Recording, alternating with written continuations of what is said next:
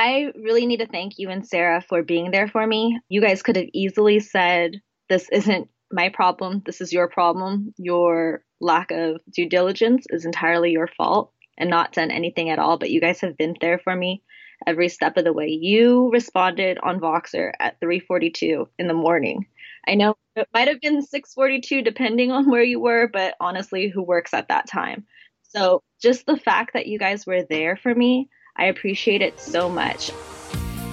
Welcome to the Creating Wealth Show with Jason Hartman. You're about to learn a new slant on investing, some exciting techniques, and fresh new approaches to the world's most historically proven asset class that will enable you to create more wealth and freedom than you ever thought possible. Jason is a genuine self-made multimillionaire who's actually been there and done it. He's a successful investor, lender, developer, and entrepreneur who's owned properties in 11 states, had hundreds of tenants, and been involved in thousands of real estate transactions. This program will help you follow in Jason's footsteps on the road to your financial independence day. You really can do it. And now, here's your host, Jason Hartman, with the complete solution for real estate investors. Welcome to episode 1194. Thank you so much for joining me today. I've got a good show for you, as always. I hope you think that's true always. You know, we cover a lot of stuff here, so it's a variety. Anyway, today I've got Drew back on the show for a few minutes because we need to talk about commandment number 3 of my 10 commandments of successful investing. And we also need to talk about something that my dog is always saying. My dog is always saying this. She just constantly says, roof, roof. Drew, welcome. How are you? Woof, woof. I'm doing great. How are you, Jason? Yeah, well, that's actually roof, roof. And roof, roof. Yeah, the reason I bring that up is because, hey, my dog can speak English. She can talk about roof. She's into real estate. You just replaced one of your roofs on your self-managed properties. Tell us about your roof deal, folks. The reason I have Drew on the show quite a bit, of course, he's a client. Of course, he's a great case study, but he's also good at getting deals. Now, some of you listening have had property managers give you crazy, ridiculous invoices for a rent ready that is literally close to the cost of Drew replacing a whole roof. I saw the pictures. It looks great. Drew, this is a Memphis property, I think, or is it Indianapolis? Where is it? It's in Indianapolis. Okay. It's one of the 5 or 6 places that I'm self-managing in that area. You know, I'm looking here at the expenses that I had. And last year I had in the Memphis area, I had a roof replaced at their quote unquote cost because the property was basically what happened was the property manager did put a Band-Aid on a heart attack. Yeah. And I said, hey, this roof's a mess. Why are we doing patchwork on this roof? I wouldn't have spent $1,500 to repair a leaky roof that's 20 years old. I would have replaced the entire roof. So they offered to do the roof at cost, quote unquote. And they did this for 2 different properties. In other words, they did it at cost, saying, hey, look, Drew, we're giving you a great deal, right? But I'm guessing the deal wasn't nearly as good as the deal you just got. Yeah, so I don't want to confuse the audience, but basically they charged me their cost, quote unquote, which was one of the roofs was $9,200. Oh my gosh. The other roof was $7,700 at cost, quote unquote, because I had a $1,500 roof repair bill before this that was done in a way that I would never have done it, because why would I want to put $1,500 towards a bad roof to just do this piecemeal, repair to stop one leak when the whole thing needs to go, Right. There's that analogy of Houdini's wand where Houdini has his wand and he uses it and he breaks the tip while he's doing the magic trick. And then they go and they replace the top of the wand. And then he gets the wand back and he does another magic trick and breaks the handle and then replaces the bottom of the handle. And people say, is that still Houdini's wand? Because it's a whole new thing. Right. I don't want Houdini's wand on my roof. Yeah. If the roof is 20 years old, it needs to go. Going in there and doing $1,500 repairs is pointless. It's not worth fixing. It's worth replacing. So the point is, last year you did 2 roofs. You overspent. This year you got a beautiful new roof on one of your properties, and it was only, can I say the price, or do you want to say? Hold on, I'll set y'all up. So this actually has to do with the show in a lot of ways, because I appeared on your show. Someone reached out to me and wanted to ask me about self-management. I started to talk to them, and they said, I bought some homes in this property and have someone who's a seasoned investor, and they gave me their vendor cheat sheet of all the people that they've used throughout the years and the people they liked and didn't like. I traded him some contacts, and he traded me for his contacts. So I reached out to this roofer who does 20 roofs like a week and is kind of the inside guy that everybody uses. He usually replaces about 2 roofs a day. He went out and bid the job, and he did the repair for he did the new roof for $1,650. Okay, so as the saying goes, and your wife's name is Katie bar the door. Wait a second. You said 1600. So only $1,600. Now that was just for labor. You actually purchased the materials, but wait, there's more when we get to your tenant getting you a discount. Go ahead. I love it. The thing that was nice is the shingles that the builder used on the property, in 2001 or whenever the property was built. They used shingles that were not resistant to wind. They're the cheap shingles that you might find. So the roofer said, hey, we should get these dimensional shingles that are more wind resistant, because we had an insurance claim on this property because of wind damage, because of all the crazy Midwest polar vortex wind issues. So I'm still dealing with the insurance company on getting them to pay for part of the roof. But the beauty of this was I had some say in the color of the roof tile shingles, the quality of the materials that were used. And then I made sure that he bought them at Lowe's, and the $3,000 worth of roofing materials. What was the beauty of this, that's kind of an irony that you would never know unless you were self-managing, is my tenant works at Lowe's, and she's an employee there. And she said, hey, if you leave your receipts with me, I can get you a 10% discount, and they'll give it back to me on a gift card, and I can send it to you. So I got a $300 discount on my roof that will end up costing me about $5,000, which is at least a 50% savings, Jason, if not 100% savings off of what it would have cost me to use one of these other property manager vendors. Right. Because the thing is, they claim they're doing this at cost. I'm calling their bluff. Yeah, well, that's BS, I'm sure.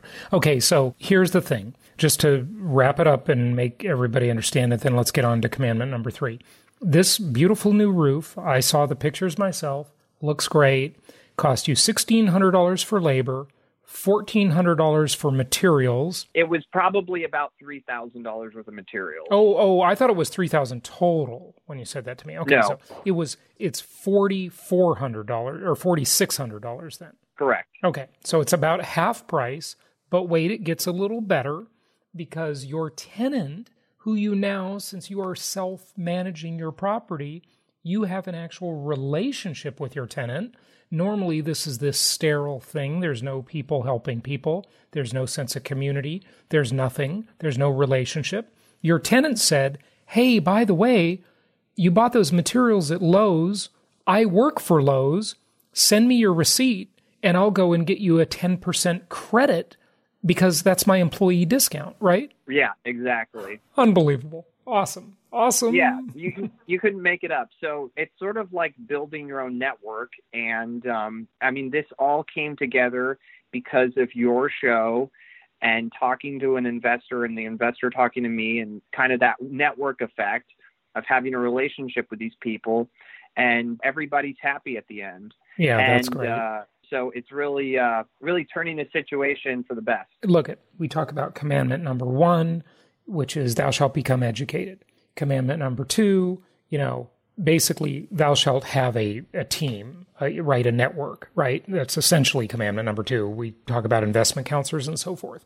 And part of that network, part of your team, listeners, I want you to think of it this way. Part of your team is literally your own tenant, your own customer. I mean, look, take my business as an example. All of you listening who are clients of our firm, you help us all the time. We love you for it. Can't tell you how much we appreciate it. Look, Drew's a client. He's not being paid to be on the show. He's just helping out because he wants to share a good story. I'm going to send you your bill. You're not sending me a bill. Well, you're totally right, Jason. And also, my tenants are a valuable asset to me. And one of the properties that I have, it was a duplex. And so lawn care was my responsibility because it's a common area. And I talked to the tenant, and she said, hey, one of the trees is falling over in the backyard. I had someone out there the next day to remove the tree. I got a bid for them to do lawn care, and it was outrageous. And I said, no, thanks. So I talked to the tenant again, and she said, you know what? We're having such crazy winds in this area. Since this is a common backyard that sprawls because there's no fences, I think you'll be wasting your time doing a bunch of cleanup because the wind's just going to transfer all the neighbors' leaves over to our yard or back and forth. So it's better to wait for the wind to die down, the weather to improve, and then do the cleanup. Mm-hmm. So I said, sounds great. So she texted me today and said, hey, have you had anyone to do lawn care? So I said, well, I reached out to a couple people that I had and no one responded to me. So would you do me a favor and keep your eye out for the next week and see if you find someone in the area that's doing lawn care and get their information, and I'll hire them. So I've sort of put the responsibility on the tenant to find the person for me rather than me cold calling people to see if they'll come out and deal with it. So that's the point I was making. I want you to look at, every guru out there will say, hey, if you want to invest in real estate and you want to be a big real estate investor, you got to have a team, right? You've heard it before, folks. It's not new. Part of your team is your own tenant. Your tenants are part of your team. They are your customers, and they're also a valuable asset. They will help you. You're all moving in the same direction here. So look at your tenants as part of your network, as part of your team, okay? Make sure you do that. That's really important, and that's a good lesson, and that's another benefit of self-management, of having those tenants on your team to be an asset. I can't tell you the number of times, Drew, over the years that I've had my own tenants repair things, fix up the house, meet contractors for me. I'm not local. I can't meet them. The tenant will meet them. The tenant will take their phone number and set up the appointment and just do the whole thing. In fact, I remember one tenant who was telling me that, he was giving me his opinion on which estimate we should go with. And he said, I think this other guy's overcharging you. That's too much. Use the cheaper guy. These tenants, most of them are just great people. I mean, I know we hear a lot about bad tenants here and there, but the vast majority of them are just really nice, good people that just want a good place to live and are happy to pay you the rent and help you be a better manager. Now, Drew, one last very quick point on that.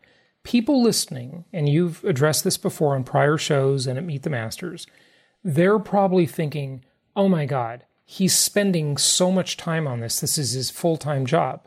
Not really. You've got a very successful business that you run, got a new baby and another kid as well. You've got lots of other things to attend to. So do you feel that this is worth your time, given that you're a highly compensated person, the self-management, or are you doing menial work here? Tell us how you feel about that real quick.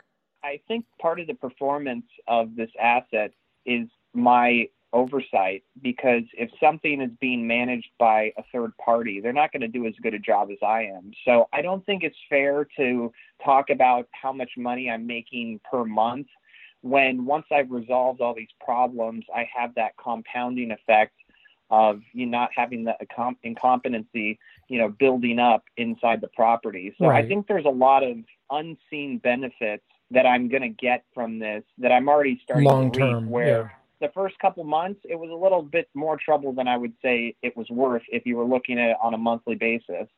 But now the amount of work I'm fielding and the amount of projects I have has gone dramatically down. Yeah. And if you think these property managers are doing one or two things every month at your property, Most likely they're not. Oh, no. They're just, a lot of them are just overcharging people. So, we want to empower people. And I really recommend the self-management. If you have never tried it, try it once, try it with one of your properties, see how it goes. You'll be surprised at how little time it takes, how overall your tenant turnover will be reduced, your expenses will be much lower, your whole experience will just be better. I'll bet you it will. I mean, now I'll say that, of course, and someone listening will do that, and the first experience will be the bad, unlucky, experience that everybody's going to have once in a while, but overall, I just think it's a much better deal. Okay, hey, let's move on from the self-management. We got two more things to cover. And Drew, can we jump into Kyle Bass and then we'll talk about commandment number 3? Sure. Okay, we promised last week we would just wrap up this video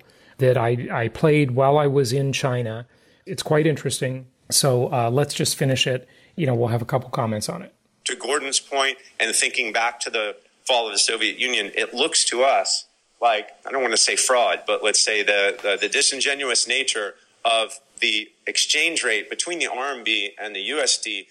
So he's talking about China manipulating the numbers, essentially, between their currency, the RMB, or the yuan, and the dollar, saying it's disingenuous the way it's portrayed, and that the Chinese economy is not nearly as good as they would have you believe. The fact that China is completely running out of dollars and raising dollars through Hong Kong, and Hong Kong is as levered as it is and running out of its own rainy day funds. If you have money invested in Asia, I would rethink that, and I'd rethink it very quickly. And if you have Hong Kong dollar deposits, you'd be foolish not to convert them into U.S. dollar deposits, because you don't even earn 80 basis points more in overnight rates. So I think this is multifaceted. You need to think about the nexus of Hong Kong and China economically, but then we go to the politics, and I know a lot of you here are political animals. So if you've noticed in the last month or so, China has actually floated a proposal through Hong Kong's legislature that says they would just like to extrajudicially grab people off the streets of Hong Kong if China deems them to be a, quote, fugitive. And a fugitive means that they've broken a law that happens to be a law in China and Hong Kong. Let's just use murder, for example. If President Xi issues a warrant of arrest and calls the Hong Kong police and says, hey, this person XYZ committed murder in China and he's there in Hong Kong, we want you to ship him over to us. Hong Kong's going to be obliged to do that without due process. Now, that's not autonomous anymore. That is a breach of the 1992 agreement that the U.S. has with Hong Kong. It's a breach of the 1984 agreement that the Brits have with Hong Kong. And so China, I believe, is overplaying their hand in a big way in Hong Kong, and I think this legislation is about to become law. The most interesting thing about these agreements is the 1992 Hong Kong-U.S. Policy Act is re-ratified annually by the U.S. president. The State Department owes a report to the president, and then it's up to the president to decide whether or not Hong Kong is still, quote, autonomous enough for us to give them the status that they currently have. So given the economic fragility of the region, and going back to Gordon's point, China's in a really bad place today, running out of dollars, slowing with their economy, and the biggest credit binge in world history. Hong Kong is the most levered developed nation in the world today, and they're running out of dollars. We have them exactly where we want them right now. We should not sign a trade deal with them. We should go ahead and impose these tariffs and then negotiate something much more meaningful with them 6 months down the road. So I think you need to pay attention to both the politics and the economics of Hong Kong, which for 36 years has been a relatively stable place in Asia. And I think going forward, that's actually not going to be the case. So, Frank, thanks for having me. That's pretty interesting speech by the very renowned Kyle Bass, very renowned in the financial world. And Drew, thank you for sending it to me. I played part of it on the show last week. Do you have any thoughts on that? Well, I mean, I think it shows that the prosperity in the Chinese economy is all based on debt. And it's interesting that the way they've transformed their economy, as you might know, is sort of modeled after the American empire of printing money. I think the difference is that the Chinese do not have currency that anyone wants to hold, not even the people in their own economy. I mean, if you think about the robber baron era, the J.P. Morgans, these folks, when they were making billions of dollars in adjusted to current currency, they kept their money in the U.S. economy. They weren't going out and trying to get their money out of the system.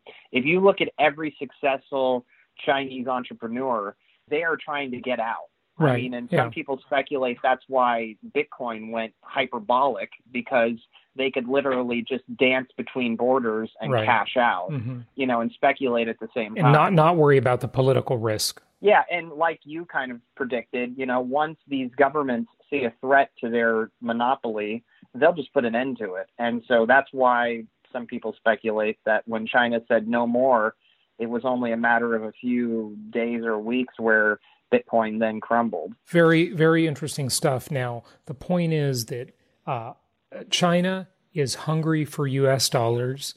The reserve currency of the dollar is not going away anytime soon.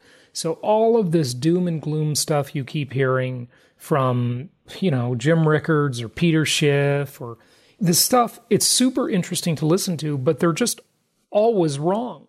The sky never falls, and they've been saying that forever. I mean, I remember when Howard Ruff was talking about that in the 70s, and I had him on the show. I believe he passed away, but he was a super interesting guy.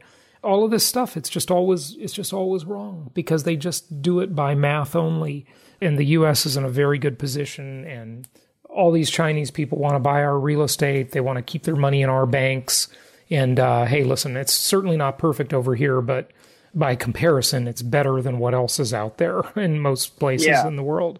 So that's important. Kyle Bass has some interesting strategies to prevent China from stealing our intellectual property by basically attacking the businesses that are trying to sell their products here. The one thing I would disagree with Kyle Bass, and it might just be a matter of semantics, is I think China is going to play the long game, and they're just waiting for Trump to time out. And the thing is there's a lot of bluster, there's a lot of hyperbole, and I wonder, if Trump has all this rhetoric but doesn't follow through with it, China's going to call the bluff. So I think that's what I'm in fear of. But what's nice is Trump is at least trying. So I couldn't do better than he is in that regard. Yeah, there you go. Okay, now, you talked about how China's economy is built on debt, and everybody listening is rolling their eyes and saying, well, so is the U.S. economy, so is virtually every economy. And they're right. But let's not look at economies for a minute. Let's look at an individual company, a corporation, or really a person specifically who claims always not to be selling his stock, but he's just leveraging his stock and borrowing against it. Now, folks, this all relates to commandment number 3 of my 10 commandments. Thou shalt maintain control. Because when you relinquish control and invest in a stock or a pooled money investment, you leave yourself susceptible to 3 major problems. Number 1, you might be investing with a crook. Number 2, you might be investing with an idiot. Assuming they're honest and competent, you got past those 2 hurdles, they take a huge management fee off the top for managing the deal. Let's go to Tesla. Very much in the news lately. I owned 2 Teslas myself. First one I thought was good. The second one was a lemon. Tesla finally took the car back and gave me a refund. So I stopped pestering them so much and kind of just let it go and, said that's done, that deal. But look at what's going on with Tesla now, Drew. This is crazy making what they're doing. I mean, where do we start? You want to talk about Elon leveraging his stock or executive overcompensation? Is this company going down and they're just trying to steal all the money from it before it goes down the tubes or what? Well, there's a lot of financial engineering that's going on with the company. That's putting it kindly. Yeah, and I have dubbed it Tesla math because it's its own thing, and everything is seen in the best possible light. Whenever they come out with a number, it's always tweaked in a way where it's a manipulation. I mean, it's even down to the trunk size where they're adding the frunk into the cubic square feet into the trunk. That's the front trunk. Yeah, right. The thing that Tesla has going on right now is the cumulative debt is exploding. They're losing about $1 billion a quarter. And the only reason they're able to mitigate some of those losses is by selling EV credits.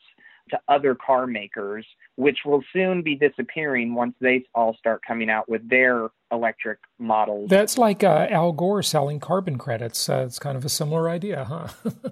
Yeah.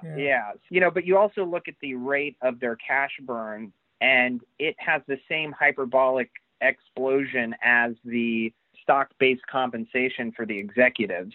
So they keep getting paid more as the company keeps burning through more cash. And so the financial engineering is just absurd. Elon talks about how he's never sold a share other than to pay for taxes.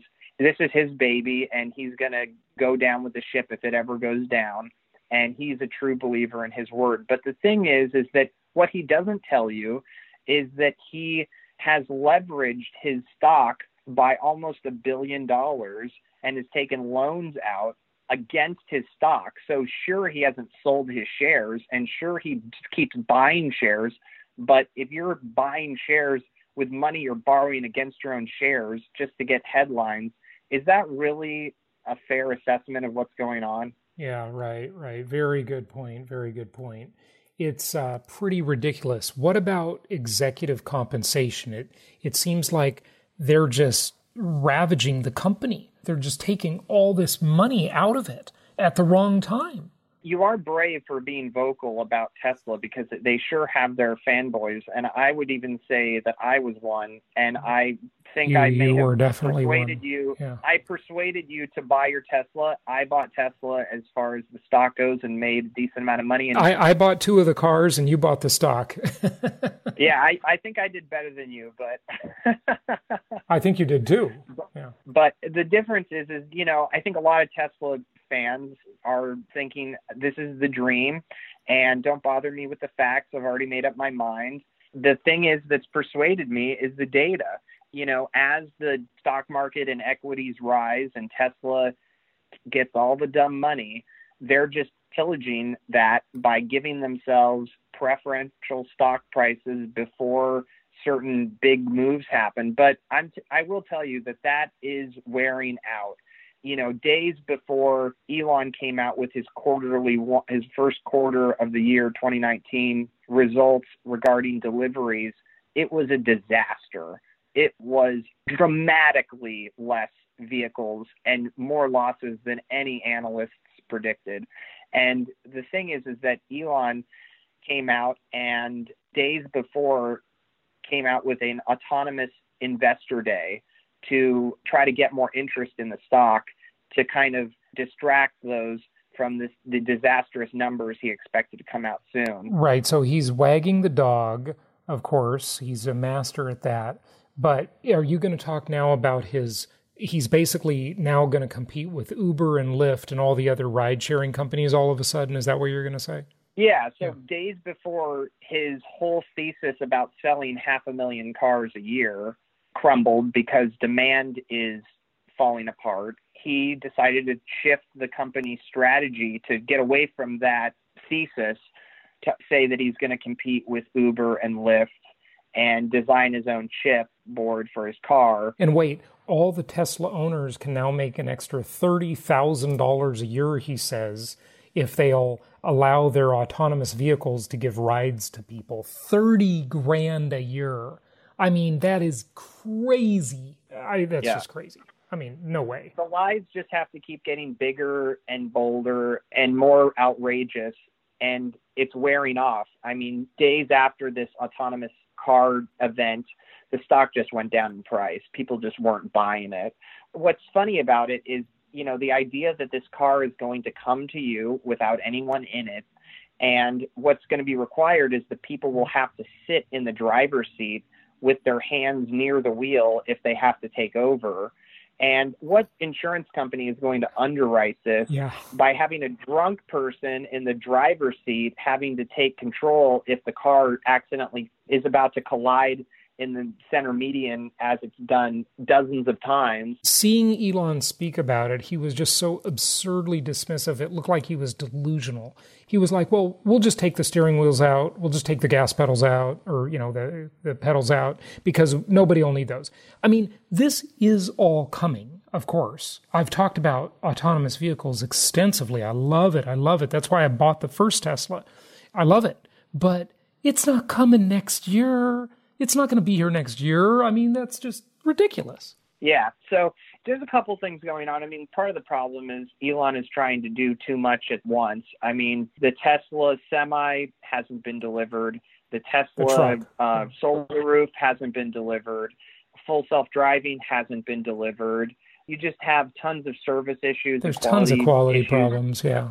So, yeah, I mean, this goes back to when you put your trust in one person and you lose that trust, it becomes an issue. And in real estate, you know, if we don't like who we're using, we can fire them and find somebody else to do the job. Right. And the problem is with Tesla, if you fire Elon, what's going to happen to the stock? So it's an issue. Yeah, it sure is. It sure is. It's absolutely crazy. But again, commandment number 3, thou shalt maintain control. You're all listening to this show because you want to control your financial future.